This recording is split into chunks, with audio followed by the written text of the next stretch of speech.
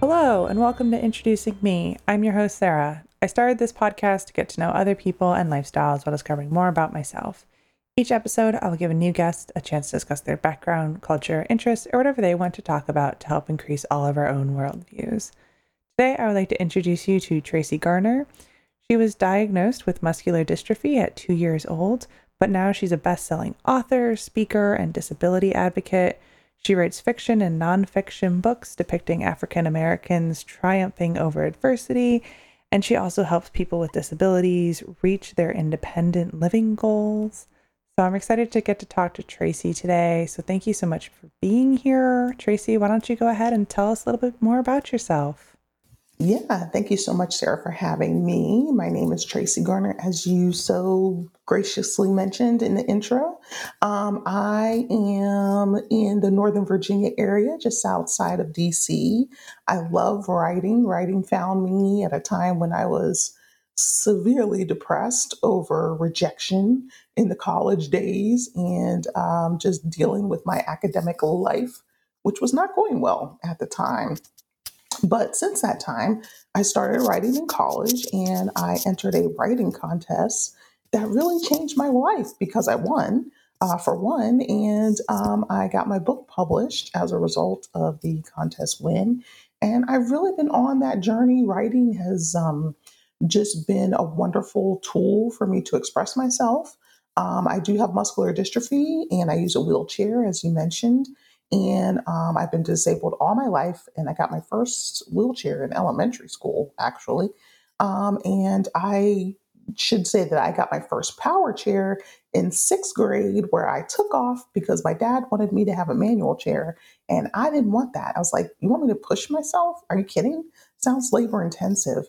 So I was so happy to finally get a power chair, and I've had one all this time, and it's just been liberating and fun. And I drive my own vehicle, a modified vehicle with hand controls. I've written 18 books and counting. I have another one coming out later this fall in November, and I just love writing, and it just saved me from so much. And I'm just thankful that I was able to find a creative outlet that has really worked for me and giving me not only purpose, but a lucrative opportunity to earn money with my passion. It sounds like you've got a lot going on, so I'm excited for all the topics that we can discuss. But I'd like to first have you share a little bit more about these 18 books and the 19th one coming soon, kind of what topics you explore and how, you've continued publishing since that first contest that you won.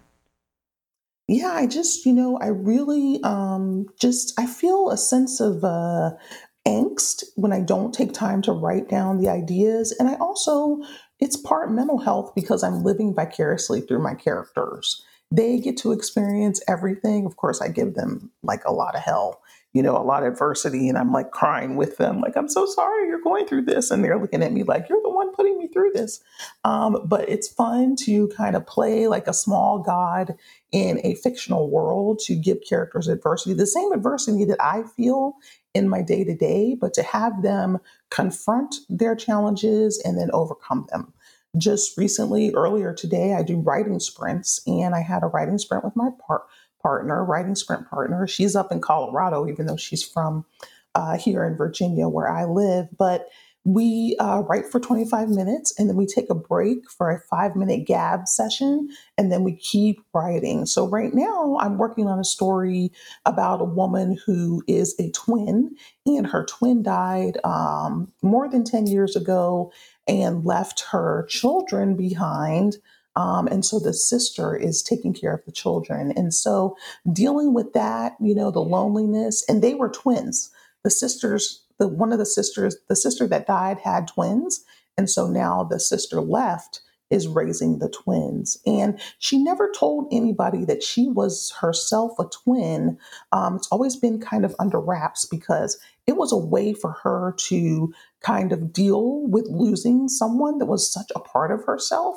And so I'm doing all this research about the connectedness of twins and how things can happen to them and how they feel each other, their emotions and everything. So that's just been fascinating to read about and to try to put vignettes of that into my work.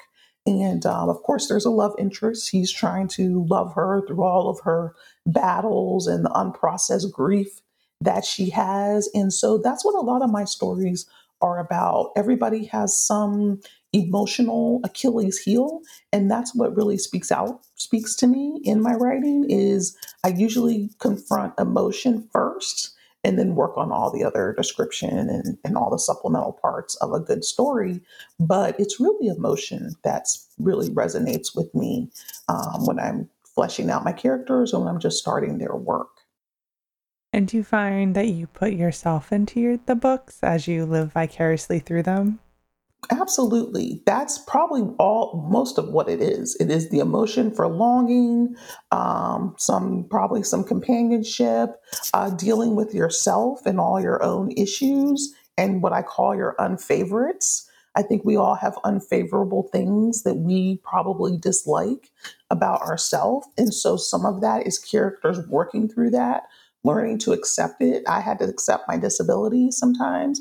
I used to pray for being cured or, miraculously walking or something like that. But then, as I grew up and I saw it wasn't a cure, but I just learned to kind of deal with it and really still have an upbeat attitude and outlook about it and just work with it as best I can. I mean, I think we're all in some ways walking around somewhat wounded, but we learn to deal with our wounds and you have to make a conscious choice, I think, to be happy. People say the same thing about marriage. Like you have to decide that nothing is going to deter you and nothing's going to lead you and point you toward force. You have to decide the same with life that you're going to make a conscious effort to deal with the unfavorites and the difficult parts and still choose to live and try to live happily and peacefully. So you mentioned there a little bit about, kind of how you've had to accept like there is no cure.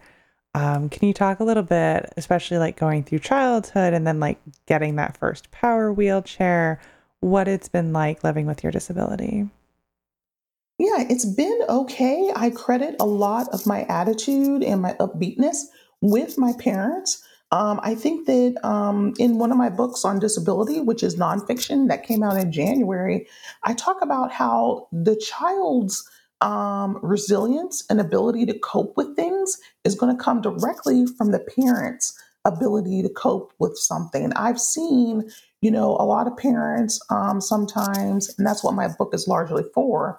The book on disability is really about parents of children with special needs and youth and young adults who are going to be self advocates, kind of advocating for their own needs and their own the things that they want out of life. But one of the things I try to drive home is that if you're going to fall out and have a tantrum as an adult, your child is going to mimic your exact behavior. And so my parents never really treated me as being different. They wanted me to do the same things. They made some concessions for sports, and then, most people with disabilities who use wheelchairs like get into choir or chess club, and sometimes I want to get away from those stereotypes. But for the most part, they didn't say, oh, you can't do that because you're disabled. They really just said, well, let's figure out a different way or let's try it this way. And then my mom and I, because my dad passed away in 2011, we are like the queen of the rig up. And by that, I mean is that if we want to do something or if I want to do something, we just rig it up. It probably takes tape and glue and some random nails, but we are constantly finding ways for me to adapt to that life. And I credit them with that kind of attitude and approach to everything that I've done, even taking on some leadership positions. I never feel, sometimes I don't feel quite good enough. And then I go ahead and take it on. And I'm like, you can adapt to this. You will find a way to do that. And I think that, parents will either promote that or they'll be like, oh, honey, I know you want to participate, but, because of this thing that you have, we can't do that. And so I just feel that that is so devastating and limiting in their own beliefs and their own unwillingness to, like I said, do the rig up. You got to, duct tape it. You have to, you have to find a way to fix it and to make it accessible to you. And so I've always had that attitude about almost everything. And have most of like places you've been or like lived or worked or gone to school like been physically accessible for you, or have you had to rig things up? Yeah, for the most part, I do have some devastating experiences where things were not accessible, but it was more about me and my feelings and not being able to participate. There's only like two big instances that I could think of. And that is when a special friend of mine passed away and I couldn't go to her funeral. It was going to be held during the school day. And I just felt like, people that operated the school buses at that time could have taken some of us in the disabilities department to the funeral. But, I was really young. I think I was in like ninth grade, maybe when she passed away. Her name was Melinda. And, I just think back on that. I was just thinking, as you asked that question, why weren't the adults a little bit more creative in what they thought? Like, these kids hung out with this person, and it just shows how far we've come, because I have no doubt that at this time, if somebody died, there would be an accessible bus to get the kids who use wheelchairs and walkers and canes to the funeral of their friend, right? Because what an emotional and devastating thing to carry with you for the rest of your life. But I will tell you that my attitude about that changed only because I know that that experience gave me the drive to drive my own vehicle and to get my modifications paid for, because I always remember how I felt. And like I said, I lead with emotion. I always remember just the loneliness, the devastation. I can't pay respects to my friends. My parent, nobody will get off work and take me. We didn't have an accessible van of our own at the time for them to come by and pick me up, and they were working to provide for me. And so, as an adult, you can understand some of the limitations, but I'm still a little bit personally unforgiving of the adults who were in my life, because they did not, first of all, they didn't think it was that important that you be able to go and participate in, the final farewell to a friend that you loved and really cared about. And secondly, that they just were unwilling to make that happen for you. So I have no doubt that things have changed. People have more leeway. First of all, these millennials will revolt, and skip school and call their friends who have cars and just get on to the. And with so many shootings and so many things, people are working to make that happen now. But it should have been that way for us. And so I do lament that. And that's the only thing that really bothers me is when I'm confronted with inaccessibility, then I have to really psych myself out, not to become depressed and not to be like, what was me? I have to really challenge myself to find ways to cope with hurt feelings and feeling like I'm missing out or feeling like nobody wants to accommodate me. So it is a battle, but it doesn't happen that often. There's always a way to make something happen. Definitely. Now you mentioned there again how you do drive an accessible vehicle. So can you take us through like getting your license and then what it was like, getting a vehicle that you can drive? Yeah, it was an amazing experience. I had to learn to use hand controls. I did fight with the state in order to get them to pay for some of it, but like I said, I remember that experience of not being able to go somewhere, not being able to participate. That really drove me. So I had the cutest instructor, and that was maddening because he was so cute. He was sitting beside me, giving me instruction. I was thinking like, oh my God, I can't drive this car, we're going to crash and I'm going to kill my cute instructor. So it was hard for me to focus on really driving. My hand was often shaky and jerky, not really because of him, but because I was operating a vehicle with my hands and I sucked at video games. I couldn't even drive a car straight on my Atari without running off the road and crashing into a pole. So it's just so different. But I was determined and we worked together for about 2 weeks. I ended up doing about 40 hours on the vehicle that he had, because he has a vehicle that he uses specifically for people with disabilities, and he can take over the controls anytime I'm getting scared or having a problem, so he can drive. So that's how I learned to drive. And then I took my test, and I swear I had this mean woman who, like, I was over the line just a little bit. First of all, I was on a side street in a neighborhood that didn't have any freaking lines. So I was over a little bit, and we got to the DMV. She was like, "Do you think you were over that line just a little bit?" I was like, "No, lady, I worked too hard to get here. You better go in there and pass me and pass this test."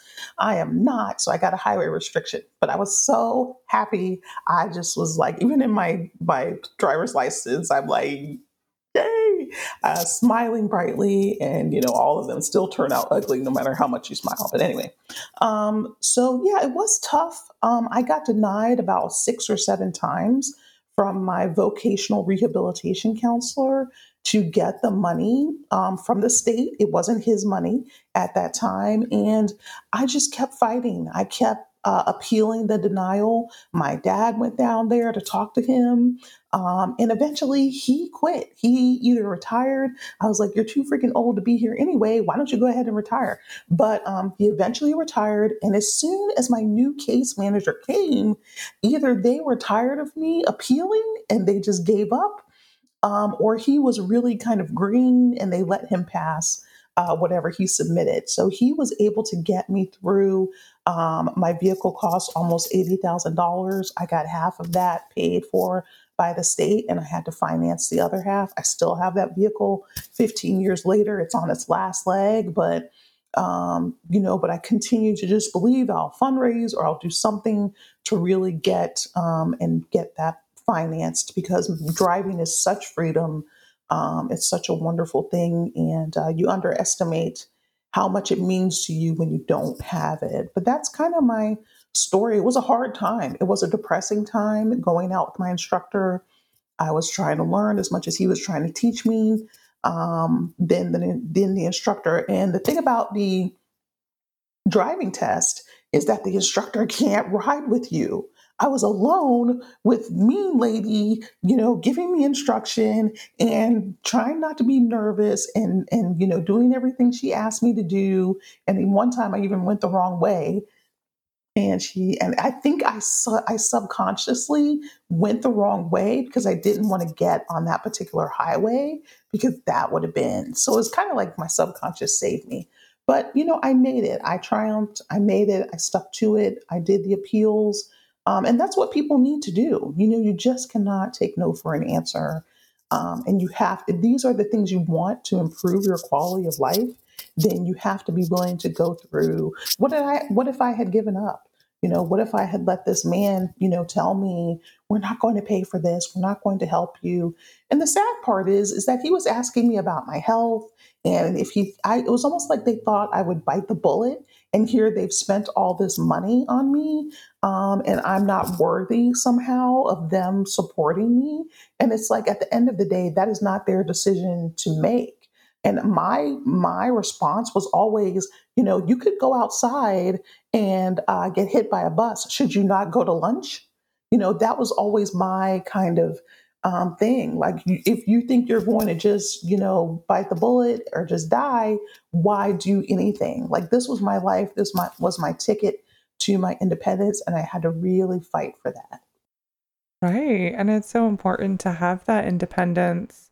Now, cost aside, are an accessible vehicle like yours, are they easy to get, or are they like extremely limited and hard to find?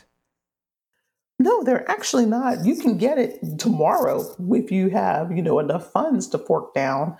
But the thing is that the veterans are able to get modified vehicles very, very easily because of the VA. People with disabilities who are not veterans, who do not have any service time, really don't get the support that and I know they deserve it. And it's, because they've served time and served in war.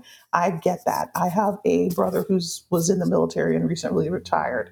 So it's not that. It's just that, sometimes the stipulations we place, like same disability, just acquired a different way, it's made, and I also just want to state that I know that there are a gazillion other issues with our with veterans getting the care that they seek. So I don't want to negate that. But usually equipment, vehicles, modifications to their homes, some of the things that we give to other people seems a lot easier for them to prove their need than it does for, little Tracy and other people like her who are just born with their disability. Like, that's not glamorous. Oh, you were just born with it? Yep. It just, I was here when I got here and I have it, as opposed to, oh, you were injured? How? Or if you had a diving board accident, you were injured later. Like, we're so mystified and enamored about the way in which people with disabilities acquire. And if you don't have that story, then it's like, oh, that's too bad. It's not as fun. It's not as glamorous. It's not a story. It's just, oh, that sounds boring, actually. So sorry. If the people are almost apologetic for the way if you're born with your disability as opposed to acquiring it. Right. It's just kind of always been part of life. Hmm. Now, you mentioned earlier about, like the support from your parents. So were they prepared when you were really young to deal with your disability and accommodate? I don't know if they were prepared. I mean, I would say that I think you're never really prepared for those kinds of things. But I think if you have mental fortitude that says we're going to deal with something no matter what, I should mention that my dad was an ordained minister at 19 or 17, I think, when I got here. And so when they had me at like 25, he had a church and he was a pastor. So I think that part of that was a faith kind of thing that they always had, that things would work out. I would be okay. My dad was a huge advocate, always going down to my elementary school, telling them, this is what she needs. This is what you're going to do. This is how we're going to support her. And so, and my mom too, but I just remember vividly my dad always coming down, and there's all these, Caucasian ladies gathered around the table, and there's this big black man. That just contrast always made me remember, like, I always wonder, like, what was he thinking? And I write about that in my book too. Like, what was he thinking? How did he not, take no for an answer? IEPs today are such volatile experiences for parents that it's almost sad that parents get pitted against the school when the child should be the main concern. Sometimes the school doesn't want to give the funding in order to create supports in the classroom. And then sometimes the parents don't have the advocacy training in order to get those things. And then some kids get more things than other kids. We still have marginalized voices who don't get anything. And we have people who get everything. They get an aid in the classroom, they get extended time and breaks. They have a caregiver who's able to come. Maybe the mom is able to come and stay there all day. And then you go to another school in a different district, mom can't come. We won't permit that because all the children will want their mom. We don't have books on tape for them to study. Like, there's just so much animosity between the two parties. It makes education hard. So I think that, my dad being a God fearing man, my mom and my dad being God fearing and faithful, my dad a minister, my mom was in the choir, just a lot of faith talk and a lot of background about believing that you can do things and that God is with you. And so I think that that made a difference. Yeah. Now, when you were in school, were you surrounded by other kids who used a wheelchair or had a disability? Just a couple. They only put like not more than two of us in the same classroom. It was like, we need to, like, it was like diversity. We need a couple of them to go around to a different classes. Up until fourth grade, honestly, I was still not being mainstreamed. And like I said, it was because my dad came down to the school and said, she's not being challenged. She doesn't need special education. She may need some supports. Like, I needed a special desk in my mainstream classroom. Maybe I needed, other things. Maybe I needed PT that I could just do for an hour during the day and then go to my mainstream classes. But today, there's no longer any real busing of kids to special schools. You go to your home school, and a social worker or a nurse or somebody comes and visits you at that school. So there's no more of this kind of, we're going to congregate all the people with disabilities at this one school. So, and I like that they don't do that anymore, because I always was going to a different school for K through 6.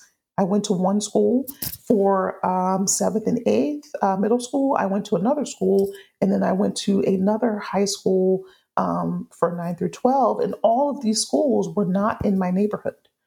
And that sucked because I wasn't able to build those relationships with kids that lived near me. And so you don't realize what you're missing out. You don't see Johnny and Susie at the store that you also go to.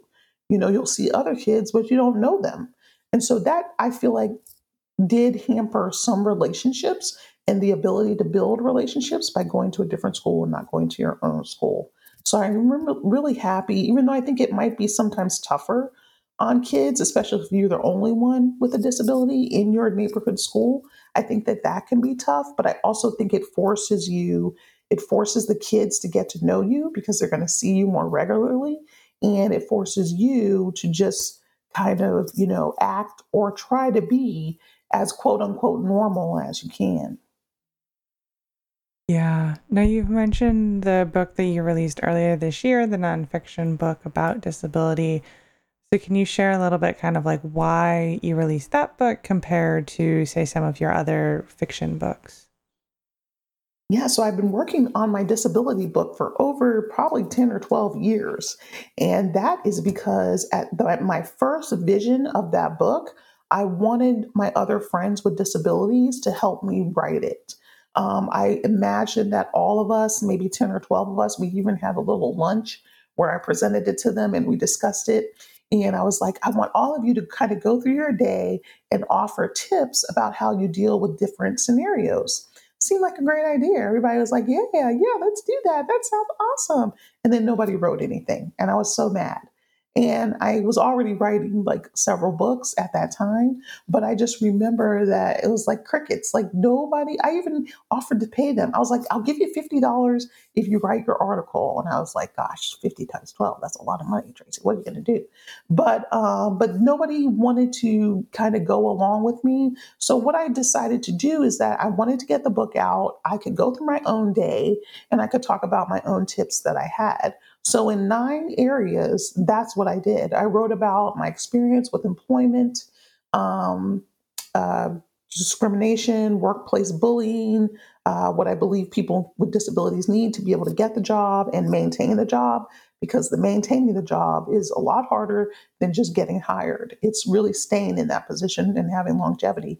I talk about emergency preparedness, caregiving, what it's like to have a caregiver and have someone who's virtually a stranger, care for you and help you every day, and how hard that can be and what an adjustment it is, especially for people who've had their mother and father take care of them for most of their life.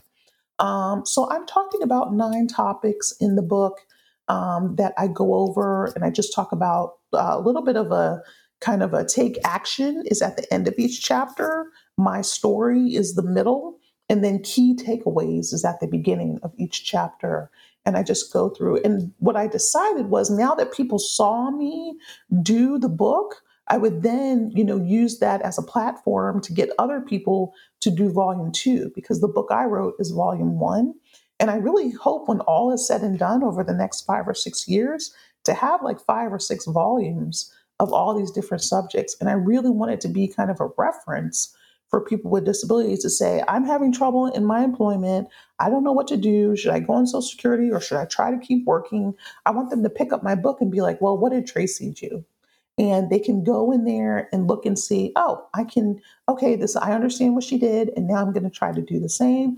Or that doesn't quite work for me. At least I know what I could do, but I'm going to go this other way.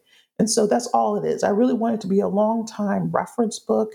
I really hope to even take it online for people to look up and search different subjects and to learn about our unique experience, and then really use that to help them with the issues in their own lives.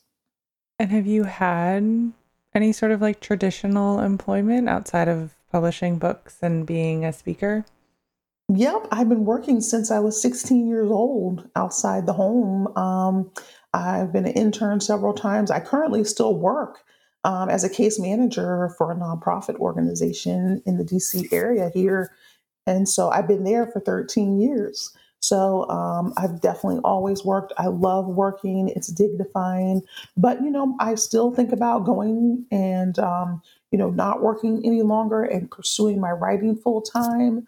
And if that didn't work, I think about like what it would be like to have to use Social Security. And I was on Social Security disability when I was in college because I would just go to college, I used most of my money from my disability benefits to pay my college tuition. And so I have been on that, but working is just, a really good experience. Sometimes their benefits are better, and you can obviously make more than the federal government gives you. And honestly, some of the Social Security programs, they're really kind of a cycle of just poverty. There really isn't any way sometimes for people to really make a living wage and to live and pay for the things they need, especially when you have a medical condition, which costs a lot of money when you get sick, and the equipment that you need, electronic bed, the vehicle I mentioned, the wheelchair, and when it breaks down, new tires, all these things add up. And, it has to be what's right for you. I'm not bashing anyone who's receiving monthly benefits because I still think about going on them at some times. It just depends on my overall physical ability. And that's what really I have to consider, especially as I age. So how do you have time to work as a case manager and be authoring these books? Yeah, nights and weekends. I actually have a lot of energy after that last call or that last report I have to write for work. But from about 5 to 9 every night and 1 hour in the morning, because me and my partner do like sprints from like 7 to 8 or 7:30 to 8:30. And we can get at least 4 sprints in at 20 minutes each. And then, I start my workday, do that, and then again at 5. Luckily everything's in front of the computer. So even if I have a good lunch break, I can usually write about, 5 to 6 pages just on a little break. And so I really try to write at every opportunity on the weekends. At night, I do most of my writing on Friday night, Saturday night, and Sunday night. And today is a holiday. Today is Labor Day. And so I've been writing actually all day because I'm trying to finish the book that's coming out in the fall in November. But and I also use dictation. That is a real time saver. I don't use Dragon or anything. Both Google Docs and Microsoft Word have microphone buttons where you can just talk like I'm talking to you, and I'm able to get about 2 to 4,000 words in like a 30-minute session of just talking to my story. And now some of it's gibberish. I'm not going to lie because I don't know. I'll go on a tangent or I don't know where I'm supposed to be in the story, but I'm still able to get the words down. And you can fix words that you get down. You can't fix a blank screen. So that's also just some hacks that I use. And I also do it at night. Like if I can't sleep in the middle of the night, I'll pull out my phone. There's a microphone button for your phone. I will talk into an email and send it to myself, and then I'll get whatever I've talked, the text part, out of it and cut and paste it into the main document. So that's actually honestly how I finish a lot of my books. I'm able to really get going. But then when the books get kind of hard to the middles and really wrapping everything up, the dictation has really been a lifesaver. It wasn't something I always used. My fingers work fine and I type about 90 words a minute. But the dictation, especially as you get older, they say you don't need as much sleep. If I'm not sleeping, I am going to be writing using my phone. Well, it's great because you've talked about how writing is such this big passion. So it was kind of like you should be writing all of the time, but it seems, like in any spare moment you are writing. Yep. Yep. I wrote a chapter while waiting for the doctor once. I was early for an appointment. I just sat in my car. It was a nice, beautiful, warm day. And I just wrote, I just talked. And I was able to record all of that and just send it to myself. And it's there when I get home to my desktop, because I mostly write on my desktop, and just cut and paste that prose into the main document. So what kind of books do you write mostly? Well, my heart is in romance. I've only written about three nonfiction books. I wrote The Guide on Disability, a field guide for the rest of us. Um, I've written kind of a self help part journal. It's like a prompt journal, but I write stories first, like short stories about different experiences, embracing yourself. That's called Packlight Thoughts for the Journey. And then I wrote a publishing action guide, which is also nonfiction.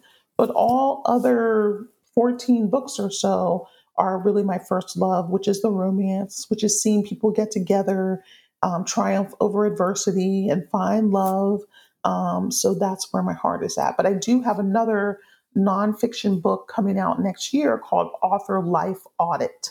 Because I've been writing for 21 years now, I actually came up with 15 chapters how to audit your author life and kind of tweak some of those parts of it that aren't going as great as you want. So I talk about, your website. This, to me, I wrote this because, I always wanted someone to really kind of assess my career, and I never found evaluations and tools to do that. And so, Toni Morrison says if the book that you want hasn't been written yet, you need to write it. And so I did. And so now people can use that. They can take a chapter and just, kind of comb their author life and see what they need. I talk about streams of income. A lot of writers diversify their income through teaching, which I'm also teaching. I'll be teaching a class in the fall at Rosemont College in Pennsylvania. And then, how do you want to expand your author life, to try to earn more income and diversify your offerings? So for me, it's through teaching. I do some grant writing on the side. So those are just the different chapters, 15 total, that I explore for a way for you to assess that portion of your author life and fix it. Yeah. So what will you be teaching this fall? This fall, I'll be teaching Write to Publish. It's a 6-week course for writers who would like to know the ins and outs of the publishing industry. I'm so excited to be teaching. I actually just met the person who invited me to submit a proposal this summer at a conference I was at. And she was like, I'll get you some information, submit a proposal. And I was just so grateful to meet her and to talk about. But I did used to teach for almost 15 years at Northern Virginia Community College here in my area. I taught a total of 3 different classes as an adjunct, and I loved teaching. I have about 12 published students. All of them I have helped in various iterations publish their own work. And so that is always another stream of income. That is always so fun to me, is to help facilitate them publishing their own work, because it's such an arduous process. There are so many paths you can take, and there's potential to lose a lot of money. And so I really try to focus on that too. Is helping people not just mess over their money so much with editors and ISBNs. These are things you need, but there is a way to ensure that you don't, end up spending so much money that you can't recoup, because you don't know how to sell books once they get onto the platforms. Now, one of the other things, kind of in your main bio is that you're a disability advocate. So obviously, you advocate for yourself and all of that. So what do you do to help others? What I do mostly is around kind of some key things. Obviously, transportation. I've always advocated helping get a transportation system. It was here, but it wasn't very good in my area. So I do a lot of testimonials at Board of Supervisors meetings, really trying to be present. I'm not as present as I once was, but I was really often at the microphone with my 3-minute spiel, going over my 3 minutes and getting kind of getting a tisking at. But I always had something to say about, how terrible it is for people who can't get around, and who can't just jump in somebody's car and go. It affects employment. It affects quality of life just to be able to go to the movies. And when you don't have an accessible vehicle, I'm fortunate enough to have, and I can't transfer. I'm in my wheelchair 16 hours a day. I cannot transfer to ride in somebody's car. And what are they going to do with my power chair? It's heavy. They can't lift it. So I'm always advocating for transportation. I've been working or starting to look into more some of the healthcare advocacy for women to be able to get screenings because a lot of it's not just the attitudes it's not just the physical barriers of getting on someone's exam table and not having the help that you need, but it's the attitudes of the providers that deter you from getting mammograms and getting gynecological exams. So that's a huge thing that I think will become more prevalent. And then I do a lot of Social Security applications. I get people their benefits and always working for that. So I just try to be a voice on some of the issues. I'm always sending um, a letter to anyone, to Medicaid, Medicare services, to Congress, to anyone who wants to hear about what are the needs. And so I'm a local regional voice, but no less important in highlighting the need and making sure people know about what the issues are. Right now, I would love to be able to get on a plane and stay in my wheelchair. Most people don't know that I have to be transferred. I'm often transferred by somebody who doesn't speak English, and that's not such a big deal of in and of itself, except you're doing something that you really need to be able to communicate so you don't drop me and break a leg or break an arm, and also so the people don't hurt themselves. So we really need, I'm looking for anybody, even writing Elon Musk. I tweeted him about, could you work on something that's really, really vital, and that is to help get people with disabilities to be able to travel and to be able to explore their world from the comfort of their wheelchair. And that is something that I really hope we'll realize in the next, 10 years. Definitely. And I think that specific issue has been something that's social media is doing a good job of like bringing to other people's attention and how important it is and how dangerous it can be going through transfers or what happens to your chair and how you then are on the plane. Yeah, I haven't traveled in a plane since 2015. Mostly because they hurt my leg and they did bust up my wheelchair. Now, I know people say, well, they're going to pay for it. That is so true, but you have to stay at the airport and file the paperwork. You can't leave because you assume if you leave, everything's fine, and it's not fine. The second thing is that my wheelchair is broke right now. I can't find anybody to fix it. I got to take it with me, and it doesn't work. And then whoever has to push me or has to help me, that's a burden on them too. So, yes, the airline will pay for it, but it's not immediate. The last time I broke my wheelchair, it took like 3 to 6 months for them to get all the parts, to get it fixed. And of course, eventually, the airline sent the check, and got it done. But it's still such a hassle. And, you're damaging equipment that costs several $1,000s. And that was really made for me. Most people don't even realize how much custom wheelchairs cost. And I get a new one every 6 or 7 years because they eventually fall apart and receive wear and tear. Like I'm 45 and I'm on my like seventh or eighth wheelchair, and it's almost time to get a new one. And it's a $13,000 investment. Most people think it like comes off the lot and it's like $500. And it's like, no, it's not. It's cost a ton. Everything costs. Everything we need costs. And so sitting on a plane, what I know about the planes is they don't want to give up those seats. They don't want to give you guys the inches for your derriere in the seats. They don't want to give us any inches to remove a couple seats and do the lockdowns for our chairs. So that's really, it's not even a question of is it possible?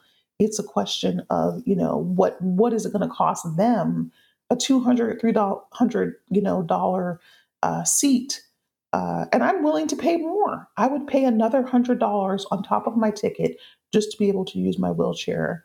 And I think that's sad. I hope they don't do that.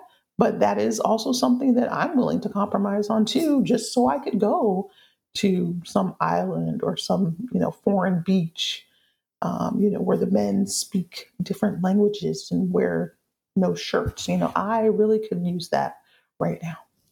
Yes. Now, before I start to wrap things up, is there anything else you would like to share with the listeners today? I would say that, even though my book is about disability, you would assume that it's for and by people with disabilities, but I encourage other people who have family members.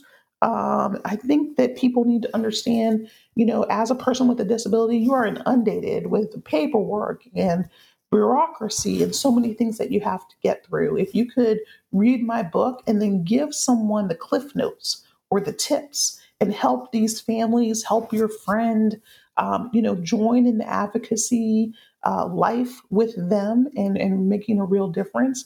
Don't be just like, here, hand them a book and say, oh, this book I heard about, so great. Like who has the time when you're fighting for your life in various avenues, to read? This book should spark discussion and to help bring about awareness about some of the issues that people face. And so that's what I would say in my wrap up. And it's been a wonderful opportunity to chat with you, Sarah. Great. And it's so important for people to hear all of that. Now, at the end of all my episodes, I do ask one final question that is not related to do with anything we've talked about. So my question for you is, who would you like to narrate your life? That's such a good question and such a hard one. I'm trying to think of somebody's voice I really like. I love Maya Angelou's voice. But I would also like somebody who has like a raspy, roughened type of voice. And I'm not sure who that is. But yeah, first choice would be Maya Angelou because I think she has such a dramatic way of telling, and I want to be dramatized. I've been traumatized, so let me be dramatized. That would be wonderful to have her just bring things to life and bring such depth to. And then maybe Tom Hanks. I feel like he has a good voice too. But I don't want to be too humorous, although I am a humorous person. But yeah, such a versatile actor.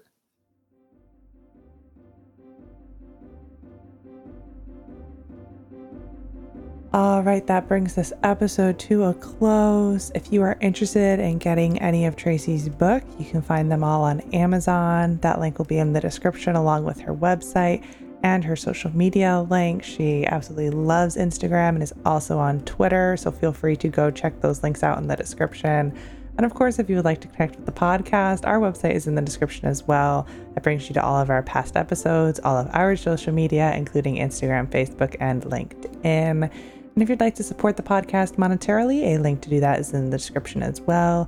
My email is also in the description if you would like to reach out to me to be a guest or provide feedback, comments. I love hearing from all sorts of people, so feel free to connect with me.